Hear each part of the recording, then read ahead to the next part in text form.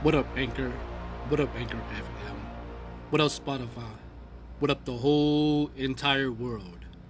I am Dre Wise Conqueror.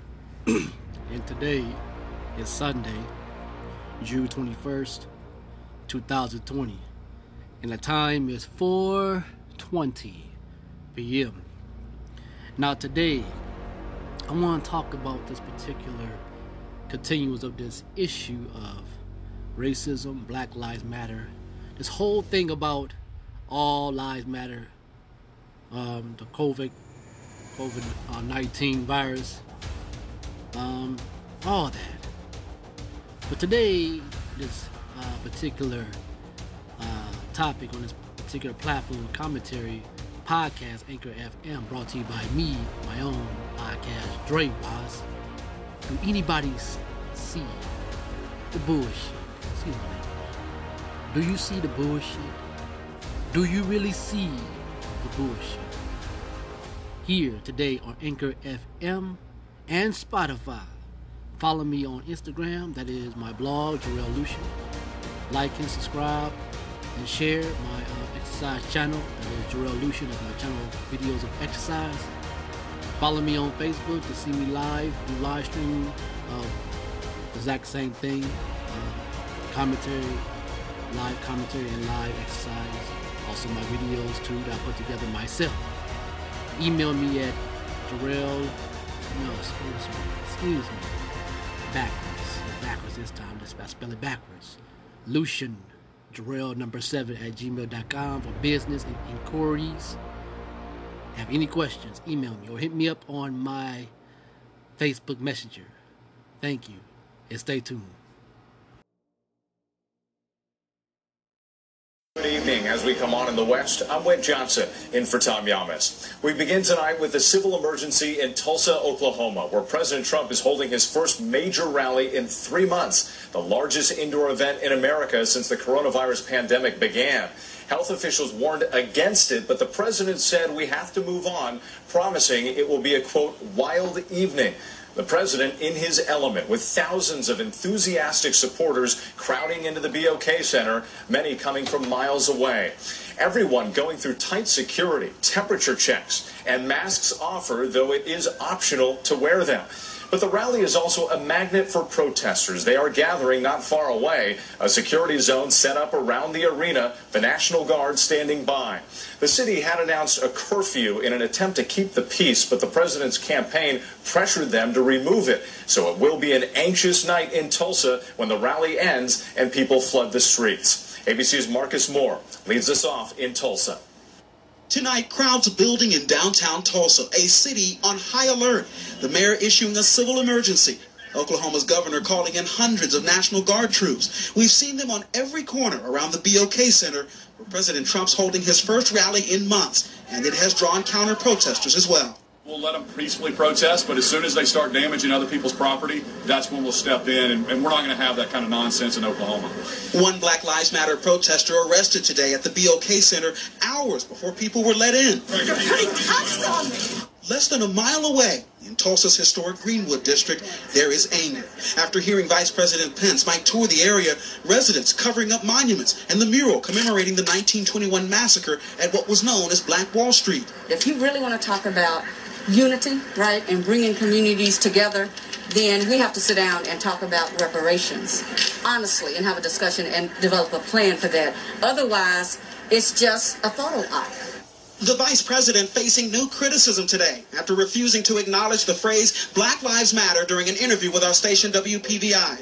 Black Lives Matter. Can you say those words? All of us are created equal and endowed by our Creator with certain inalienable rights. And so all lives matter in a very real sense. The vice president meeting with black pastors ahead of the rally. Emotions are high, and there are fears the situation could turn to chaos tonight. We have all of the ingredients for a disaster. Tulsa's a powder keg. Law enforcement officials also very concerned over the possibility of violence. The president even tweeting, any protesters, anarchists, agitators, looters, or lowlifes, you will not be treated like you've been in New York, Seattle, or Minneapolis. It will be a much different scene.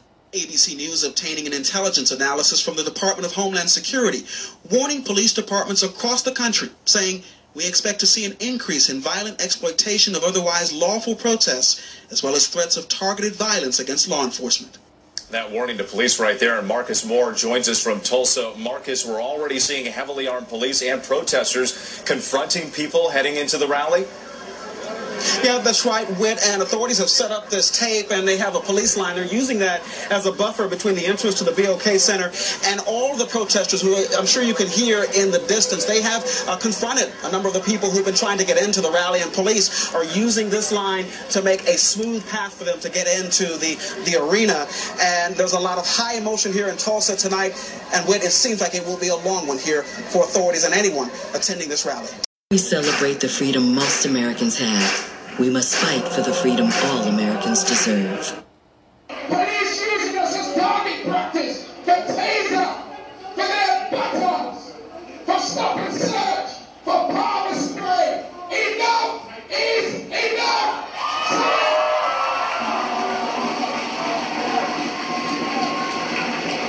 God created each and every one of us so much in 20 years' time. For your children to be supporting the contributions that the Windrush generation made. And hey, there's another one. Our demonstration is following up the Black Lives Matter demonstration. This is We Matter. This is the launch of our strive for equality. We've been impacted by the Windrush scandal, COVID-19, police brutality and deaths in custody during the past few months as well. And you know, it's a lot going on in our community, and it's time now where we're making our stand and saying enough is enough. George Floyd! Say his name! George Floyd!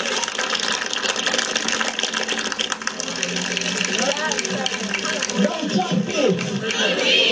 Not for Mark Duggan's death, not for Sarah Reed's death. I haven't seen a reaction like this in my lifetime, and then we've seen a couple of the cops get charged for murder in the States. Hopefully that goes across the world and we see police brutality ended here in the UK. If it's not just brutality, it's prejudice as well. So. Doing this thing, and when I remember in it's drops in the ocean. That's what it is, drops in the ocean. So every march has an impact. It's a small impact, but as long as we keep this alive, as long as we keep it going, at some point things will have to change. So I was trying to make a better life for my children, my children's on that first march. We are marching on.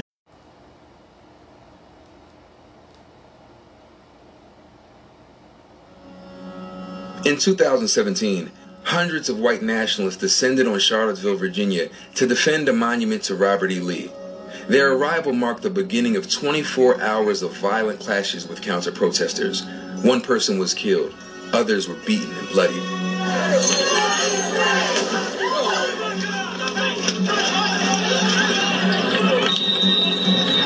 After the unlawful assembly was declared, it was really very festive. It just felt like we won.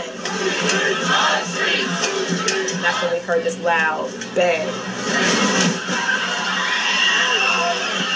One car got pushed into the intersection, another car got pushed in right behind it. It was just utter chaos. It's hard to imagine that such a big moment happened in this little space. But that's common in America, right? These big moments happen in these small places. Absolutely. And this is what, we learn, that all of these small spaces can set the stage for huge explosions. The battle in Charlottesville seemed to be over a single statue. And it's a battle that's been repeated in cities across the country. But more than 1,500 monuments to the Confederacy remain, honoring those who fought and died to keep black Americans, like my ancestors, in bondage. So I decided to travel the South to learn for myself just how deep the roots of this fight are buried. I went looking for understanding, for something that would make sense of this moment. Along the way I visited monuments, those that aren't so easily removed, the artifacts, small enough for some to ignore, the landmarks, too large to take down, and the legacy that resides in our memory and in our blood, because the fight was always about more than just a statue.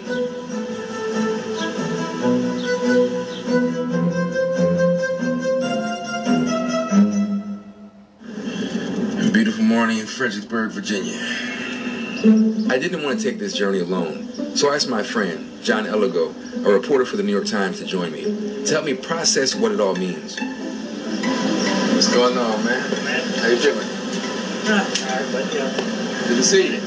Finally made it. For years, we've talked about race and history, how his people came to America by way of Trinidad and mine through the slave trade. It just seemed natural for him to join me.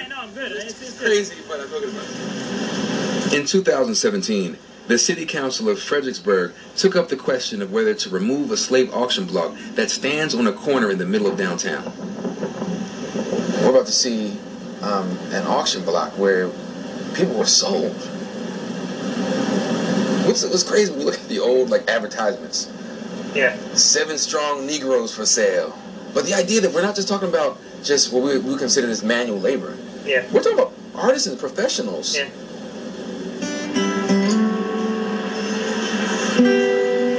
When my uncle was young, he took a picture on the slave block from a Caucasian who wanted him to take a picture. And for him, it was about getting the money because he paid him. And when my grandfather realized that he had stood on that block to have his picture taken, my grandfather whipped him and threw the money away. And he told him what that block was and why he was never to go on that block again. That story has been with us since we were little children. This says, not only did we not want you here, but we still don't want you here. The lone black councilman pushed for a vote to remove the auction block. The 6 white members of the council said they voted to keep it in its place to educate future generations. I've heard you say that Fredericksburg may be the most historic city in America. Indeed. Our history is our nation's history. If I walk down to City Hall, I walk by the home of Mary Washington. I walk by James Monroe's law office. I walk by the home my mother was born in. You also walk by an auction block, right? I do. What does that mean in terms of the history? At some point you arrive at a place where humans were bought and sold by the people of this community. That auction block is an artifact. The very fact that you can stand where somebody was treated as property and where families were separated is very moving. It's like what Germany did when they kept Dachau and Auschwitz and all. It was like, don't ever forget. You can't ever forget how horrible that was.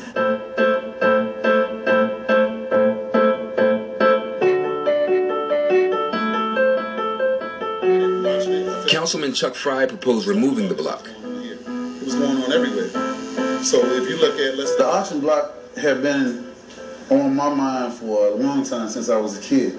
You know, I used to see people spit on it, and I saw a mock auction where folks did a mock auction. That rips your soul apart. My stance was always, okay, you know, I think it needs to go.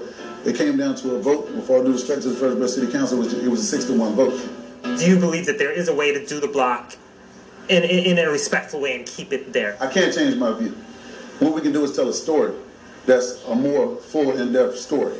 When you walk by that, and you walk by with your children, and you walk by with your people, what is the message being sent? There's a possibility your great-great-grandfather was sold here. It seems like the fight over the auction block, as you mentioned, it's what's in our history books. No, that's what it represents has a rippling effect that exists in the very fabric. That's America. Yeah. That's just America. The Black Barbershop has always been a place of community where wisdom is passed and stories are traded. Today's no different. So what was it like growing up with that auction block right there on the corner? It was like an embarrassment. I don't need to see that block to know what the past was. It made you mad because I could say that could be my great-grandma, my great-grandpa. You bring them in on a boat and then you sell them. How do you try to memorialize something like that? It is totally unfair and unreal that people can actually sit there and say that, oh, well, we're just saving history. No, what you're doing is you're spitting in our faces. That's what you're doing. Is where Premier Doug Ford is giving an update. We know 260 new cases in that province. Let's listen in. On the advice of the Chief Medical Officer of Health, we were the first province in Canada to close schools. That early action was critical in fighting the spread of COVID-19. Our medical experts are telling us that the next 2 weeks are absolutely critical for Ontario. What we do today will determine what we face tomorrow. That's why we extended the declaration of emergency for another 2 weeks. This includes extending closures of non-essential workplaces, restricting public gatherings of more than 5 people. Effective immediately, we have extended the order to close publicly funded schools until at least May the 1st for teachers and May the 4th for students. We've also extended the closure of private schools and child care centers for another 2 weeks. As I've told you before, the situation continues to change day by day, hour by hour. And in order to protect our children, I'm prepared to extend these closures even further if we have to. As I said yesterday, every week, every day, every hour, we can push back the surge on our hospitals is another week, day, hour of precious time to prepare. The more time we have, the more lives we can save. If we push that surge as far away from today as possible, we will save lives. Yesterday, we put in place a new emergency order to close all outdoor recreational amenities, including beaches, sports fields, playgrounds, and picnic areas. Everyone needs to stay home. This is absolutely critical. We can't stop COVID-19 without your full support. Please stay at home. Only go out for what you need. Don't gather in groups. Practice physical distancing. Stay in touch with loved ones by phone. And wash your hands. This is how you can help save lives. I know these extended closures will make things difficult for families. We're doing everything we can to support parents during this difficult time. We've introduced job protective leave, suspended time of use, HIDA rates, and we're putting $200 for every child under 12 and every child with special needs, $250 back in the pockets of families. Should there be an NFL season? Should there be? Should there be? I think there should be an NBA season. I don't know I can say that there should be an NFL season. I hope there is. I wish there was. I don't think that, given everything I know now, I can say that I'm confident that there should be, because this crisis, this pandemic is developing still. If this continues, remember, this isn't even supposed to be the second wave, but there's a second wave likely to occur coinciding with the flu season, which is going to add confusion, not to mention overtax the medical system. You sure we should be playing football? 50 guys plus on each team. When you add personnel, 75, 100 people with trainers and everything on each team, 32 teams. We're talking about over 6,000 people. And like, as Sean McVay said, how do you social distance? The point is to do the opposite of social distancing for the defense. The defense wants social closeness on the field. It's a full contact sport. Given the fact that, as the last I heard, they're planning on opening the season in Kansas City, meaning they have a decentralized plan, which to me, my mind is an exceedingly bad idea. I also don't think they're being realistic. So I don't think they will complete their season. But at this point, I can't even say that they should play it. Okay. Let me say this. You know, I've alluded to this on many occasions, Ryan, Max. I'm just gonna put it plain out there for the world to see. I'm sick and tired of these kind of positions, Max. I have to admit it, because I understand the level of seriousness that we're talking about, but I think it's real easy for us to say. You see, I'm on national television and I'm getting paid. And you're on national television, Max, and you're getting paid, and Ryan is as well, and all of this other stuff, and I get it. And so as a result, that even if some of the games are not going on, we still have to find a way to do our jobs to some degree anyway. No one in the medical profession has come to us with a definitive date that things return. We don't know when a vaccine is going to be available. We don't know where a level of normalcy is going to kick in. So by virtue of that, if you have the mentality that the sports leagues themselves don't need to come back, and I'm mainly talking about professional sports because college is a different animal, and I understand that. But I'm talking about the professional sports league. If you're talking about them not returning, what other businesses are you talking about not returning? And if they don't return, how are people getting paid? And if people are not getting paid, who's subsidizing them and helping to maintain or elevate their quality of life? Because it's going to evaporate before their very eyes. That's the situation that we're living with. And so for me, without a definitive date, if somebody said to me, Ryan, guess what? Dr. Fauci and them came out and said, we're going to have a vaccine by next May. We'll have it by next May 1st. We don't think there should be a season. I understand. I'm backing off. I'm backing down. I'm like, we got to suck this up, get through it. But because of the indefinite portion of that argument, the fact that this could be ongoing, for God knows, for years to come, potentially. We don't know. What are you talking about? People staying at home? That is not realistic. That is not reality. The reality is that, by and large, you're going to have to go into the working world at some point, put on a mask, gloves, wash your hands, engage in social distancing, but you're still going to have to go out there and work, because that's the only way that you're going to have any kind of economy and things are not going to disintegrate before our very eyes. I understand it's not popular. I understand that it's not preferred. I understand that other nations might have handled it differently. Some nations like France, I believe, if I remember correctly, Max, might have forgiven all debt. I don't know. But in America, that has not happened. And because that has not happened, and this is our situation, we have to accept it and embrace it and be prepared to move forward. Period. Ryan, I know you haven't gone. I'd just like to respond to that briefly, and then I'll give it to you. Yeah. The specific shape of an economy, in other words, existing jobs, et cetera, are always the excuse to not do the thing that needs to be done. You know, like, well, if we do this, it will disturb what we now have. I don't think that's a good enough excuse. The economy, Stephen A., will get much worse if the pandemic increases, if it spreads, if we don't start to not only flatten things, but have it go down as they have in Europe.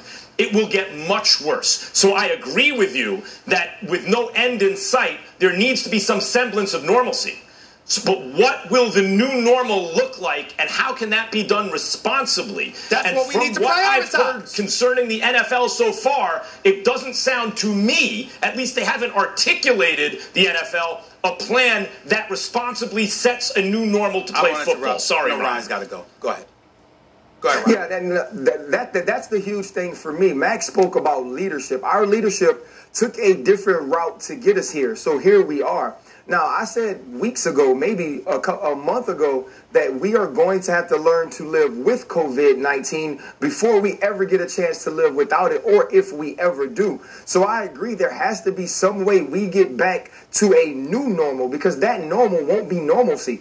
And when you look at the NFL, here is what I'll say, because I think you both make great arguments. I think there should be an NFL season. But if there is going to be an NFL season, this turns into more of a social experiment in compassion than it does anything else. Because when you talk about the vendors and you're speaking of equipment managers and trainers, now you're going to have to ask these people to put not only themselves as a high priority, but other people, right? What I do away from my work, what I do away from the field can not only affect me, but affect my teammates, affect my coaches, affect the people that I'm working with. Let's go back a couple of months ago to a post by Dak Prescott and Ezekiel Elliott showing that during the time we're supposed to be quarantining or social distancing, they're at some sort of a celebration. And in the caption, they kind of allude to, oh, y'all all worried about this. We are not. Now, fast forward to today.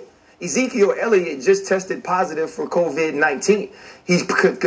And so you look at where he was then and where he was now. He didn't respect it then. He didn't understand it. He wasn't taking it seriously. Obviously, he no longer is, or he isn't now. And so you fast forward that to a season where you're asking over 60 people that play football, and then there's a staff, to do the right thing. How do we have a season if these guys can't protect themselves and protect others? Thanks for watching ESPN on YouTube. For live streaming, sports, and premium content, subscribe to ESPN Plus. My thoughts on this.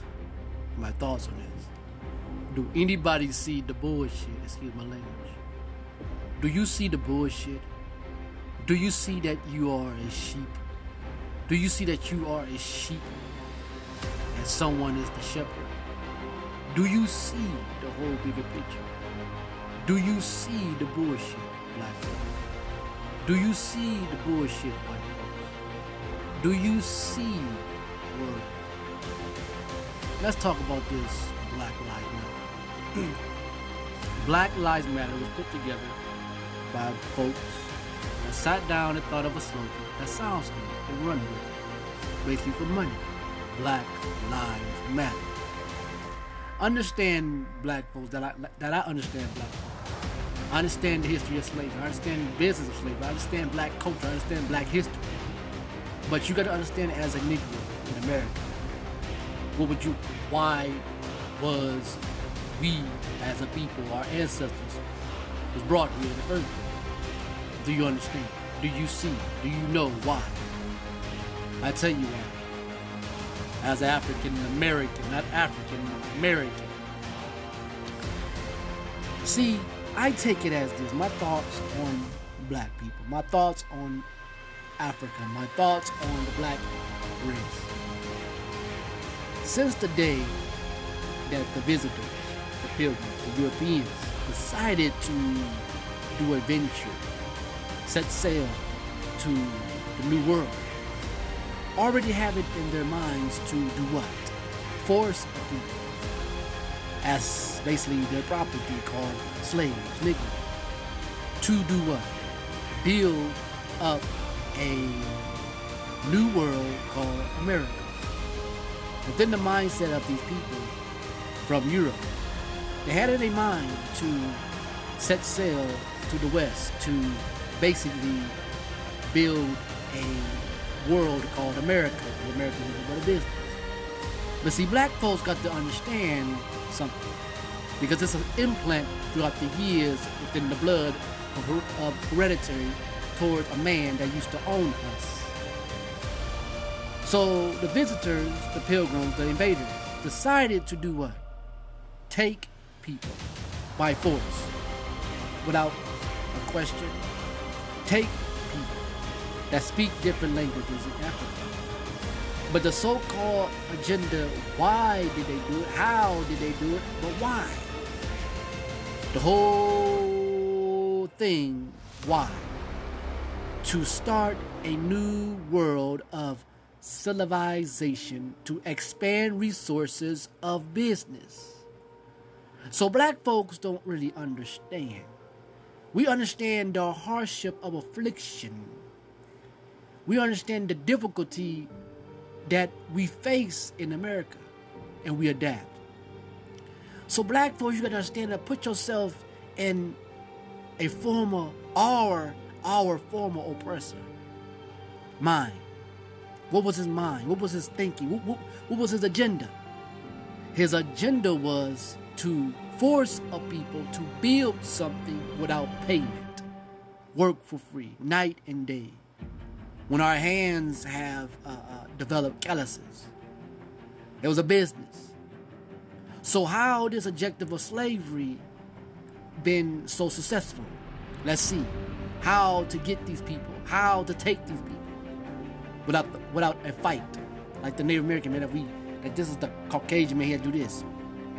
I don't want to fight these, I want to take these people. But I had to fight this man called the Native man and a Japanese man. I could not enslave them, but I enslaved the Negroes. But how can I take these people? How could I shackle these people? How could I put these people in chains underneath the boat? At the bottom of the boat, at the bottom of the boat. How can I do it? I have to have one of their own that looks like one of them looks like them, to be more easier. You know? Have one of their own, so I can rally them in, one by one, all over Africa. Take a few. So understand the mindset of this man long time ago. In the old days and days of the pirates, the days of the kings and the queens and Napoleon and the presidents, the first five presidents of America. The first 5 presidents of America had Negro slaves. So black folks got to understand that this is a business that we once was part of, called slavery. You know? But the idea that they brought us over here was to put us to work as carpenters to work for him. So the whole mindset that black folks in the very day, how does man treat us? How does this man feel towards us? But you gotta understand, black folks, you gotta understand people of color. This is just a business. So the one thing that some racist white folks can't stand, that it don't matter if you're a Muslim or Christian, you are free. That's it. So black folks got to realize there are some white folks who don't like your complexion of skin. But it's deeper than that. It's all about you've been let go by a president that said, let these Negroes go. Because they are irritation to us. And frankly, we need more money because some of our own don't want to get their behinds up and work. So understand slavery is just a business. That's it. Just like the house of Pharaoh. That Pharaoh had Hebrew slaves. Pharaoh said, I'm going to force these people to build my monuments. I'm going to force these people to build my palace. I'm going to force these people to build this. I'm not going to do it. So I'm going to invade their land that the Hebrews dwell. I'm going to invade and take a few of them and force them to work. And I be their master, and they will obey me, and they will be my slave. A business. Human traffic business. So racism now is more of a mindset to look at someone other than to be human. Look at someone as an animal because of skin color, because of difference. Racism starts in the foundation, not in the school. It doesn't start in the media. It doesn't start in the church. It doesn't start in the daycare. It doesn't start in the workforce. It starts from a person, how he or she been taught in their foundation of their home by their parents. So Black Lives Matter. Black Lives Matter does. Black Lives does matter. It does. But I'm going by some sense. All lives matter because all men are created equal. But see, it's the mindset of men that chose to do this that went down in history. So the landmarks of slavery is only a history ground that America vomit of wrongness. But you gotta go back somewhere in Egypt because Egypt and Pharaoh has monuments of history of slavery, of oppression too. But you got to understand, America is nothing but a continent of business in the first place. So, disregard all that. Forget about all that. When are people going to realize this is the present day? When are people going to realize that the past is the past and let go? So this is all an encouragement and plant. This is all encouraged to basically divide and separate people. Cause division, cause deviation. When are you going to realize to wake up and see the bullshit? When are you going to see the bullshit? like I do. When are you going to see the game? When are you going to see that you are a sheep and these folks are a shepherd? When are you going to see and when are you going to wake up? You can't wake up because you are a prisoner in bondage of your own mind. When are you going to see? When are you going to see? Now this virus that still lingers and grows and feasts on people's lives. It grows and grows when you protest. It grows and grows when you go to the store of rallies of people or gatherings, coming together. And grows, it grows. When are you going to see it's going to be here? When are you going to see it's all about survival of the fittest? What are you going to see? It puts you to the test. You say it's God judgment? No. It's man's judgment. Because nature is basically involved. You say it's God. No. It's a man that's doing this. It's a man that's behind this. There's a man just like Pharaoh saying, I'm a God, I am the God, and these people will obey me. When are you going to see that? When are you going to see that? When are you going to see that? You can't see it because you are a prisoner in bondage of your mind. So this virus is like a devil. The devil. It goes up and down, to and fro, seeking whoever it pleases and it devours. It don't see color. It don't see color at all. All it see is to feast and grow and take lives. But what you need to see where it came from. It came from somewhere that stuff is made artificially. Artificial, intelligent, whatever. You gotta see where it came from. That was basically a weapon that was thought of in a lab to spread everywhere, to take lives, to depopulate people at population control. When are you going to see that? You can't see the bullshit like I see the bullshit. I see what's going on. You cannot accuse the devil, but you got to accuse the one that can distinguish from right and wrong, that is a man.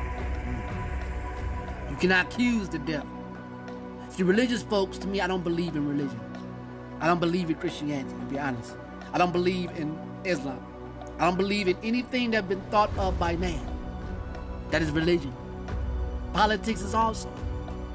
But you got to understand where to find God and where to find the devil is you. How to see how to see God, how to see the devil. By looking outside to see people. When are you going to see that you are a sheep?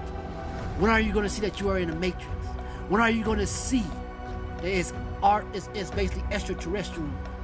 When are you going to see this is survival of the fittest?